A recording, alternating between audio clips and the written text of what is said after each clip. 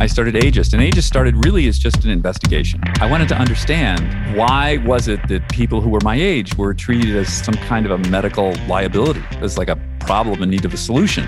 I didn't really feel that way. Everything around people my age seemed really infantilizing. And so I thought, well, let's figure out why that is. What's different between us and our parents, and between us and the people who weren't living like this?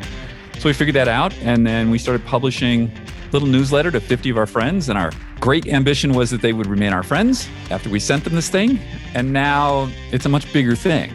It's taken a while, but it's been a wonderful ride. I really enjoy it. Welcome to Reinvention After 50, a Brand 50 podcast where we interview a large spectrum of entrepreneurs that have started their businesses later in life. Learn, be inspired, and get motivated by their stories so that you can take your life's experiences and turn them into your next venture. And here are your hosts, Jack Uhalde and Robert Erie Archboard.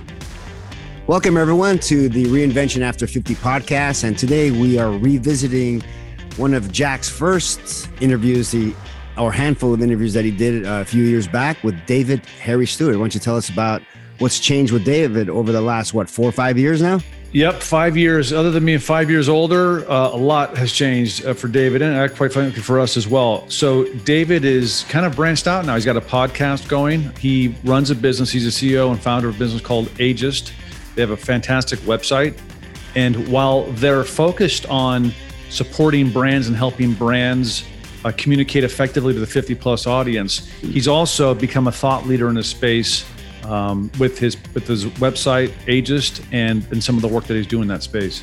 One of the takeaways I got from the interview was that when he first started, he had no idea he'd be at this point. And that's kind of the message that we've been talking about, is you're not going to have all the answers when you start something. If you have an idea and you obviously have to have some things in place, you just got to go for it, because where he started and where he is now is amazing. Tell us about that journey that he took.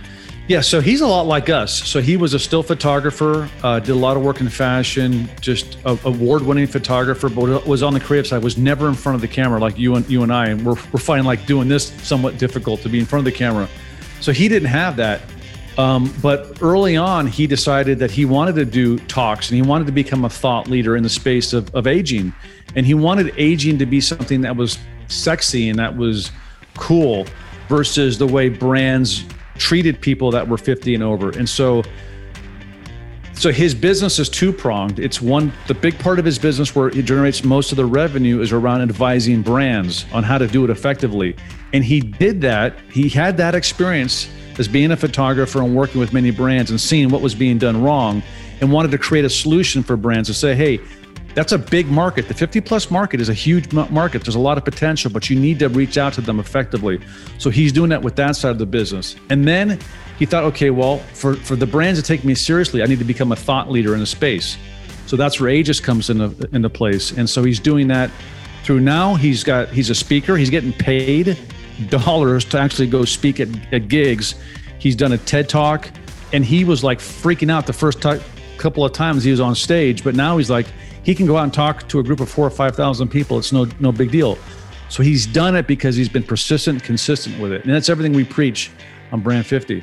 And the interesting thing about Ageist is that his website, it's a beautiful website, it's done very well. That's really more of a front end of what his real business is, which is the consulting, which has developed over the years. And that's the interesting thing about how David started this business and where it is now. So let's take a listen. David Harry Stewart, thanks for joining me on the Brand 50 podcast again. I think you're our first repeat interview, so thank you for joining me. Wonderful. It's great to be here. Thank you for inviting me again. Yeah. Now, I want to talk about Ageist and all the work that you're doing. Phenomenal platform. I really, as I said on our chat prior to jumping on here, I really love what you guys are doing. It's so fun too, because when you and I first spoke, I actually remember sitting in traffic coming home from work. I don't know why, I got this visual memory thing going on, but I remember talking to you about Ageist, and you were open a book and talking about how you were working on the platform. This was around 2016, because I think you started in 2015. Yep. By 2015. Yep. So you're kind of early on into it. But before we get into all that, let me back up. Tell us about who you were. You were a fashion photographer, an award-winning fashion photographer. kind of a little bit about your backstory. Yeah, absolutely. I would say photographer. I did a little bit of fashion, but it wasn't. Fashion is a weird world. Okay. I did some of that. Mostly. So, yeah, I have a degree in mechanical engineering. I didn't really like that too much because it was too. I had to sit at a desk. I didn't really like that. So I became a photographer really early on. I had my first ad in American Vogue at 24. I was living in Paris by like 25, working for the magazines there. Moved to New York. I think my first gigs were like at Interview, and then I started working for like all of Condé Nast and Hearst. I lived in New York for about 25 years, and I've done maybe 1,000 advertising campaigns, like a dozen covers in the New York Times Magazine. And then when I was about 56, I think about a little before we met, I started Ageist. And Ageist started really as just an investigation. Like I wanted to understand, why was it that people who were my age were treated as, some kind of a medical liability, as like a problem in need of a solution? I didn't really feel that way. Everything around people my age seemed really infantilizing. And so I thought, well, let's figure out why that is. What's up with that? And why, what are the differences that people like myself and really everybody I knew, like you, like what's different between us and our parents and between us and the people who weren't living like this? So we figured that out. And then we started publishing, I guess, fall of 2015. We did a little newsletter to 50 of our friends. And our great ambition was that they would remain our friends after we sent them this thing. And now, it's a much bigger thing. So it's taken a while, but it's been a wonderful ride. I really enjoy it. So you started with 50 of your closest friends. They were your readers, if you will. Yeah. But you've evolved since then. And it's been fun for me to see sort of this evolution. I know when we first spoke, the newsletter was sort of the primary focus, like getting the email, getting the newsletter out there, getting the email, getting in people's inboxes. And you had mentioned to me on our previous conversation that Ageist, the website itself, wasn't really the driver. It was more about the newsletters and everything else. Has that changed? Yeah. So the thing about newsletters is it's one-way communication. It just goes out, right? And it's nice because it goes into people's email boxes, and it's still something. We have an awesome newsletter, and it's something that we spend an enormous amount of time and energy on. It's a real source of pride for us. We now have a much more involved website, and we started with the website really so we could have more interaction with our community. So you can comment in the web. So communication becomes two-way. We're much more active on social media now. It was almost 6 years ago. That really wasn't as much of a thing for people our age, but it's 100% now. We do podcasting now. We have the Super Age podcast. So that also, it's like another channel of communication. People get back to us with that.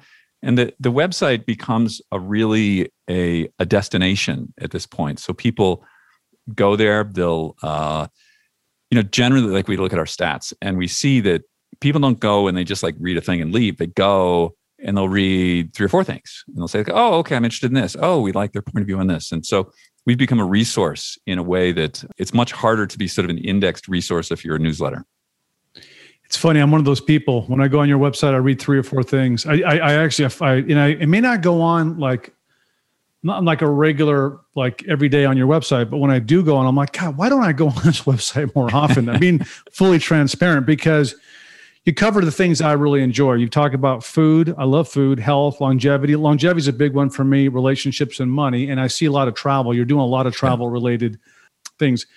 As far as the community is concerned, what kind of community, what are you doing?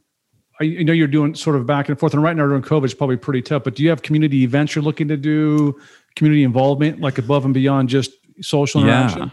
Yeah, that's a really good question. We had a big event that we did the year before COVID. And then in the spring of like January, February, we were like full bore. We were going to like do a much larger event in June of that year, but then COVID happened. So we don't have anything on the books right now. I think that in-person events are really important. And it's really important for us. They're incredibly difficult. They're just so hard. It requires so much time. But I think for the community, it's a validation. When you walk into a room and you see several hundred people that are just like you, it really validates things to say like, hey, you're not alone. There are all these other people.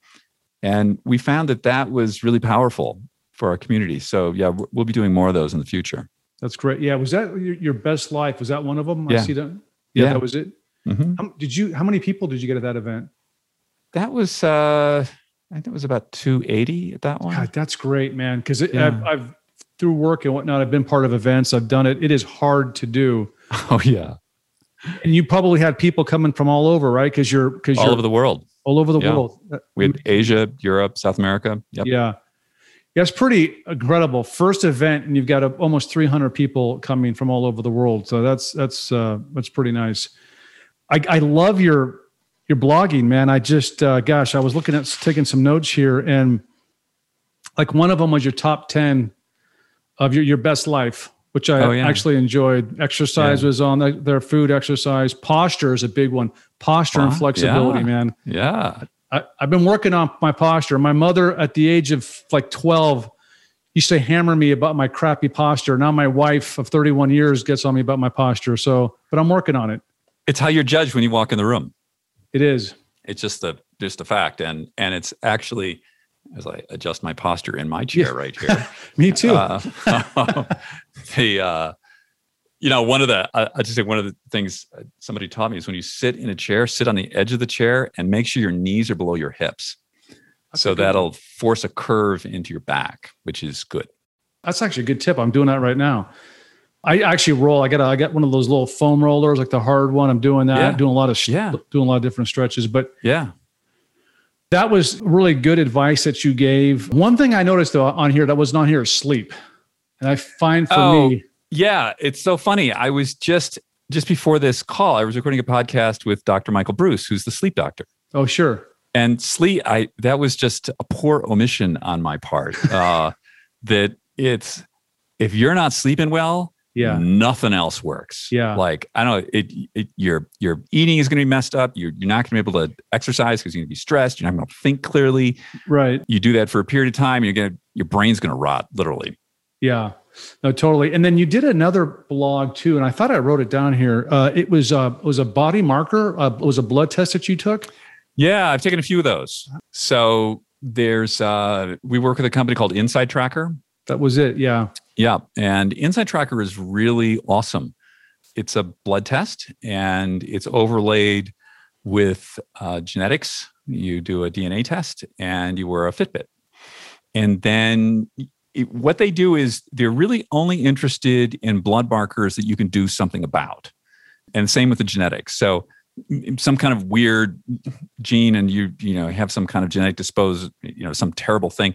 You can't do anything about that. So let's forget about that. It was really helpful about so my LDL was slightly high. So there's just a whole lot of things to do there to take care of that I hadn't really thought about. And then how that overlays with my genetic predisposition to certain things. I'm a big believer in personal responsibility. And it's really hard. Like if you go to your doctor, he's probably going to do a lot of these blood tests. You might not do all of them, but a lot of them. But all he's going to do is he's just going to tell you hey man, your LDL is high. We gotta watch that. Like, what does that mean? Watch it. Huh? Can't we just, what am I do about it? Are we just going to watch it until you put me on statins? Right. That's what they're going to do. Right. So let's not let's have a little sense of agency here and do something about it. Right. So that's where they're at. And I think it's a really good company. I think a really great product. Yeah. I got to check that out. And I'm all about functional medicine as we age. It's all about preventative healthcare, man, because the last thing you want to do is end up being, 50 and over and you're on 12, 15 different medications. And that's what, I hate to say it, but that's what Western medicine, in my opinion, has become. Well, I think that one of the things that I've learned is that we have agency and we have to, this idea of responsibility, personal responsibility. So you are the pilot of your body. Yeah. Steer it correctly. We go to see these other people. We go to doctors. We go to various other professionals out there, but they're really siloed into what they're if I break my arm, awesome. They're going to be great. But a lot of other things, it's really sort of up to us to take responsibility for that. And, most of it is like you and I know, it's not exotic, genetic splicing. It's just exercise, keep your BMI down, be careful of your blood sugar, make sure you're drinking enough water, go to sleep. Yeah. You just do that stuff and, you're I was on the phone with Dr. Michael Reuser of the Cleveland Clinic. And you just, you do those things, you're going to live 15 years longer than people who don't. Yeah. There you go. It's not that hard. And your health span will be greatly improved. Absolutely. For me, it's all about the health span. Once my health starts to go south, and I'll call it a day. But between now and then, I want to do everything I can to live a functional and healthy lifestyle. Yeah. And that's what I like I love about what you're doing around health and longevity. I think it's all encompassing and all important as we age. Going back to the business of Ageist and when you started, I remember you mentioned the goal was to become, you're a media company, but you wanted to expand on that. How have you expanded? What are you doing? What have you done between that point and now? Well, we're not really a media company. So really what we are is we're somewhere between a brand consultancy and a research company and an advertising agency that has a media front end. So most of what we do here, you don't see. So we work with large financial companies. We work with there's a lot of stuff is NDA. So I work with like the world's largest sneaker company. You can figure out who they are. Right. And a lot of other people to help people. We're either answering questions for people through research projects, and then we interpret it through white papers, and then we output the deliverables on these things are often some kind of content that lives on their channels in some way, or perhaps their understandings, or their something that we help their HR people or someone on the inside deal with. So that's most of what our energy is focused on. And then we also have what you see on the website. If you go to ageist.com, you see what looks like a media company and a publishing company. And we monetize that a little bit, but that's never been our focus. Like if we were a media company, we would be all about growing audience and growing advertising revenue in some way, or some other kind of revenue stream out of that. And we do that a little bit, but we don't really operate like that because, and I'll tell you the reason why is because we've had access to some of the internal financials of some companies who are like that. The amount of money they pay for audience acquisition as against the churn, it's like doesn't make sense. Like if you're in that model, you're going up against Google and Facebook. Like get real. Yeah. Who's going to win there? Right. So we have our audience is super sticky. The open rates on our emails are probably industry leading, and it's because we grow organically. And we don't have a huge audience, but we were in very close touch with them. That's great. Could you give an example of maybe one of the brands you've worked with, kind of just an overview of how you work with them and how you maybe help them? Yeah, absolutely.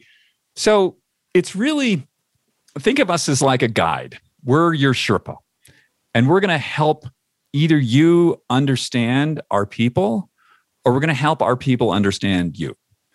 So Jackson Financial, we've been working with Jackson for a couple of years. They're in the annuity space. And so they first came to us with some questions they wanted answered. And so we go out and we do a big quant survey for them. And then that comes back. So the deal with quant is you got to know the right questions to ask, the order to ask them, and who are you asking them to? So SurveyMonkey is not going to do it. Like you have to have vetted people who really are who they say they are, and you have to compensate them to participate in the survey. And these are sort of large, complex, expensive things to do. You get that back, and then questions come out of that. So that leads to some qualitative interviews. Qualitative interviews are you get people either on video, or you're going to the house for ethnographies, you're talking to them on the phone, and you're asking questions to find out more deeper reasons for why they're doing what they're doing. And then we create a paper for that, and we say, here, this is what's going on. And then they're like, okay, great. What can we do with this? And we say, okay, so now let's create some content that lives on your channels that can address very specifically these market opportunities that we've seen for you based on this research that we do. we work with people like that. For somebody like Inside Tracker, who's one of our clients, I act as sort of an interpreter for what they do.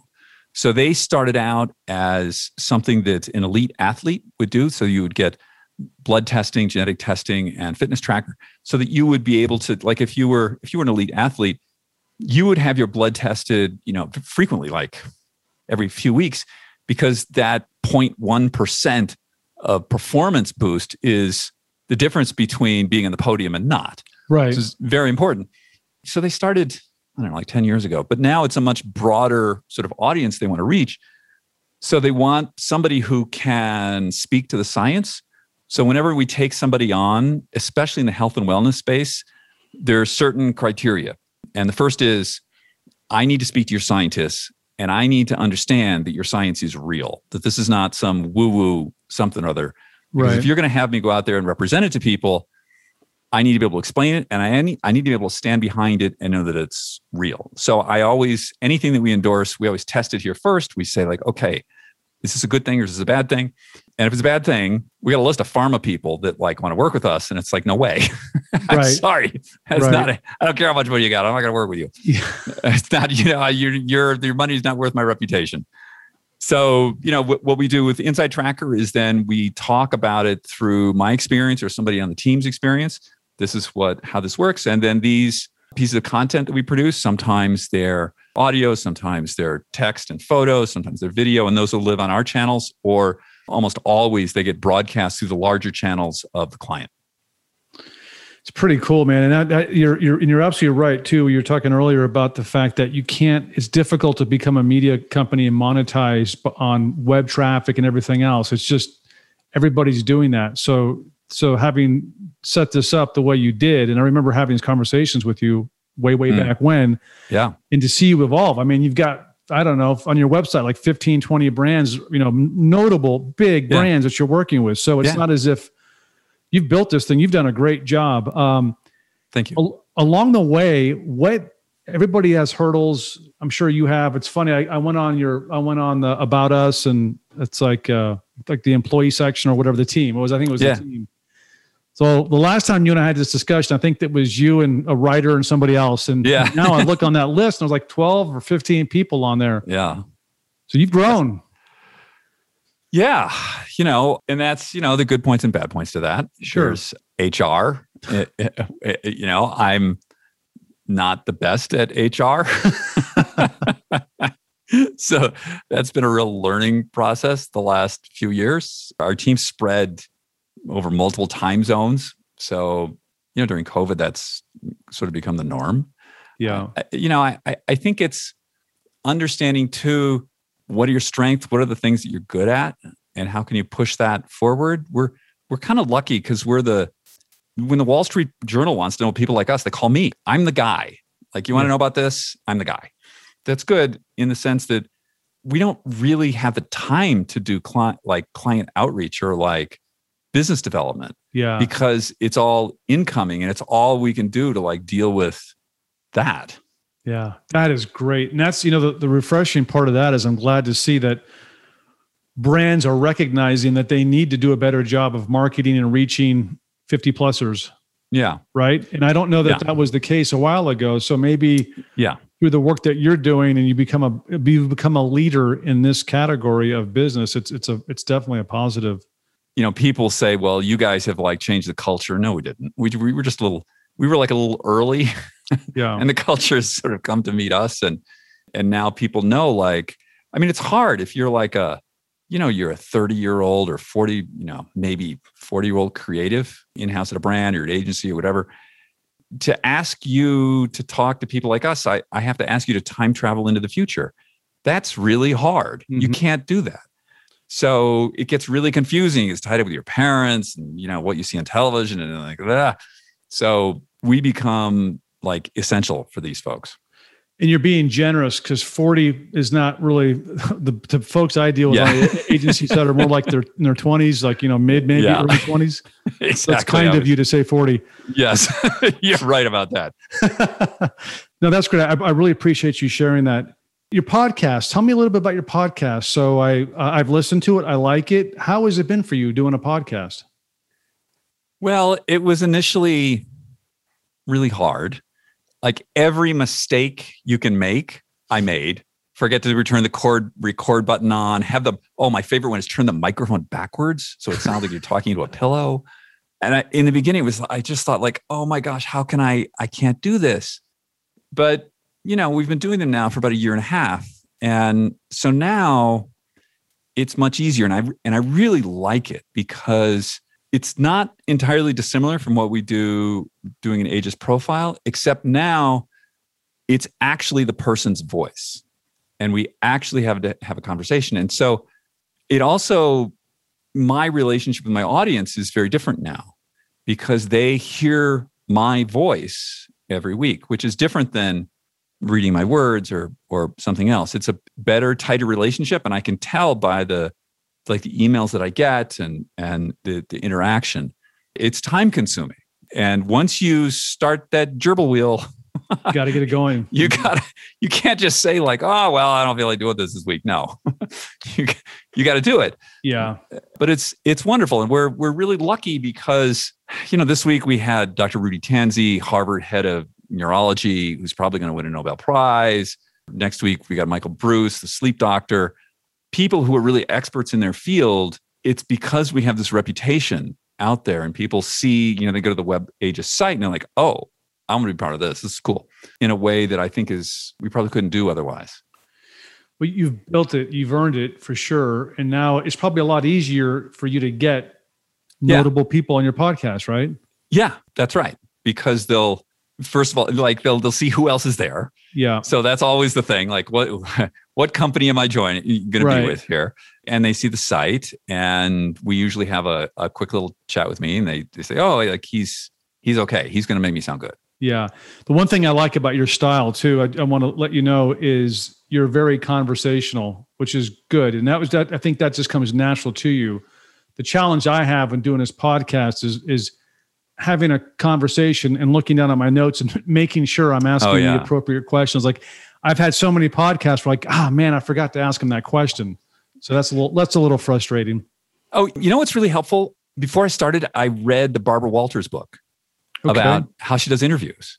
I mean, she was the bomb, right? Yeah. Like, it's like she keeps file cards and like how she does this whole thing. And yeah, so I do that. I mean, that's I do some research on the people and I write the questions down and I go through it. And then I always let the people know in the beginning, I would say, okay, this is what we're going to talk about because I don't want to surprise anybody. I oftentimes send them the questions ahead of time and say, this is this. And I always say like, how can this be most helpful to you? Is there something here that you want the world to know about that I should ask you? That's often the case. There's like stuff that I don't know that may be important for them to get out there in the world. And so we let people do that. We very lightly edit things. They're basically, our podcasts are just run straight through. If somebody says something bad and they'll say like, oh, like cut that out. Okay, we'll go back and we'll cut it out. Yeah. But otherwise, I like to keep it just sort of unfiltered. It's like, this is what we talk about. Here you go. That's great. That's really good to know. It's interesting. One of the things you said early on in this last question I just asked you is, I can't do this. Before you're doing the podcast, just like, I don't know if I can do this. I can't do this. What I find in doing this podcast is it's helped me just in my regular job. If I'm giving a presentation, if I'm talking to multiple people, you've had to do that. You're part of what you're doing as well as you've had a TED Talk. You get out there, you're involved in doing speeches and giving talks, and you're getting paid for it now. And the part I love is I remember on the last podcast, like you had just started doing it. Like I think you had a couple things going, right? Yeah. You were a photographer 3 years prior, and you had the last thing on your mind was you're going to be up on stage getting paid, zero, right, to talk to a large group of people. It's probably the engineer side of your brain going, right? But that's pretty darn cool. You're getting actually paid to go on stage and talk. Oh, yeah. Yeah. I mean, I did a keynote at the Global Wellness Summit in Singapore. I've done a lot of fairly large things, and that'll start up again. But yeah, I mean, that idea of how do you get from A to B, you just got to sort of do it. And you do it in slow bits. I mean, for me, I did like a couple of smallish sort of stage things where, I would kind of like sit and people would ask me questions. But then I did that TED thing, which was like 4,000 people. Damn. And it was absolutely, I mean, I've done some like scary stuff in my life. That was like just as terrifying as any sort of rock climbing at anything that I've done. Because Jack, this is what happens, man. You're up on stage, they mic you up, and then there's the tap on the shoulder, go. And then you got to go out and you go into that red circle, and everything. TED is so much harder than anything else because there's no latitude, right? Everything is very tightly timed, tightly scripted. You got a lot of cameras buzzing around. And with my thing, there was pictures. And the thing is preparation. So I had drilled that thing I'm not exaggerating, a couple hours a day for 3 months. So You could have grabbed me by my ankles and swung me over that audience, and I could have delivered exactly the same thing. Because I was just not going to be that guy who loses his shit. Yeah. And is forever recorded in TED world as that guy. Yeah. And once you do that and you get off and you're like, I'm alive. It was okay. Yeah. Like now it's just like, you could throw me on stage right now in front of 500 people and say, talk for 20 minutes. And it's like, okay, let's go. Yeah. Cause you've done it, right? It's just, it's from doing it and that's but you put yourself in that position though. And you got out of your comfort zone. And that's what happened. Terrifying. A lot of people in their 50s and 60s, they've lived their whole lives doing the same thing over and over and over again. And are fearful of getting out of the comfort zone. Like, I never thought I'd do a podcast. You kidding me? Right. Or do what we're doing here. But it's empowering, man. I love doing this. I love talking to you. And I find you very inspirational. So, I mean, thank you. I guess a couple last things here is COVID. Yeah. How have you, I know it sounds like you're in is it Montana, right? Is that your Park City, Utah. Utah. Yeah. So you're Utah, but you're going back and forth to LA. COVID, how has it affected you, the business? I would imagine now for a lot of people, they're looking for resources like yours to help guide them in the right direction. Interesting. Maybe. I can't tell you about how people regard us. I know that last year we were living in the Arts District in Los Angeles. We lived in a converted factory building on the 10th floor, and early March 2020, things are, we're sort of walking around in what was like hazmat suits almost. And I thought here we have a potentially fatal, unknown airborne pathogen, and I got to take an elevator 3 or 4 times a day. Right. This is not a good combination. We need to leave now. So we came out to Park City, Utah, which wasn't random. My best friend lives here, and his wife is the CMO for a chain of hospitals. So I thought, okay, good. I get sick. I got an in. Good. And excuse me, it's a ski town, and it was deserted. Like there was just nobody here.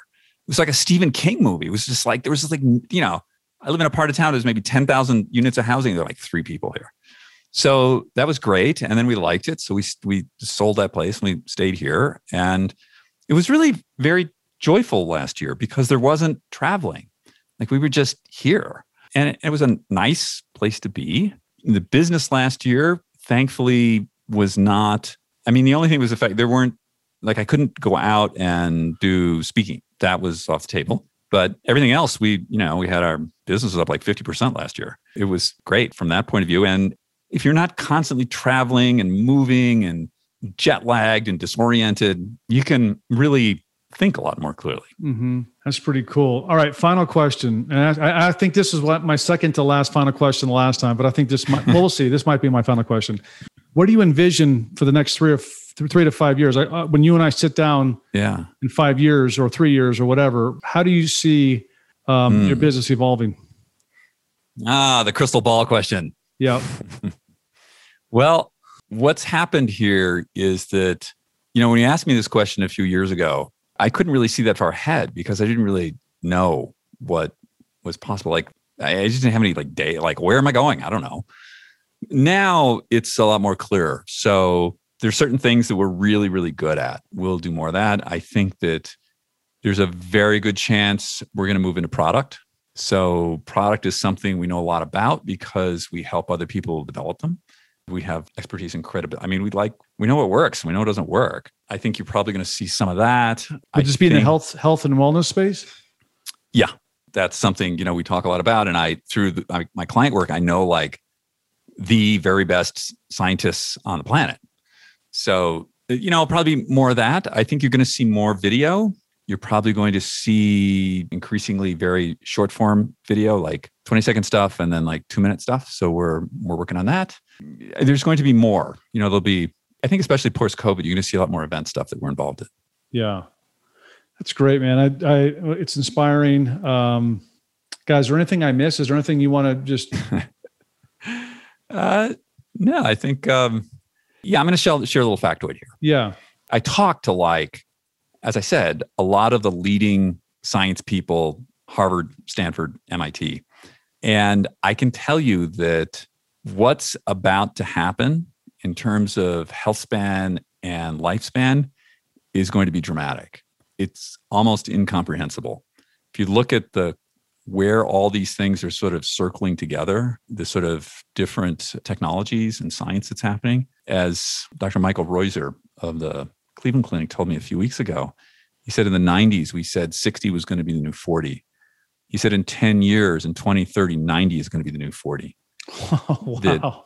That we're going to see human lifespan has expanded at the rate of 2.5 years per decade in almost straight linear lines since 1800. That's about to change. And so I tell people, if you can stay healthy, if you can keep your organ systems in reasonably good health in the next 10 years, you're going to be in really good shape to be around for a long time. Yeah. And that includes not drinking a lot. And oh, God.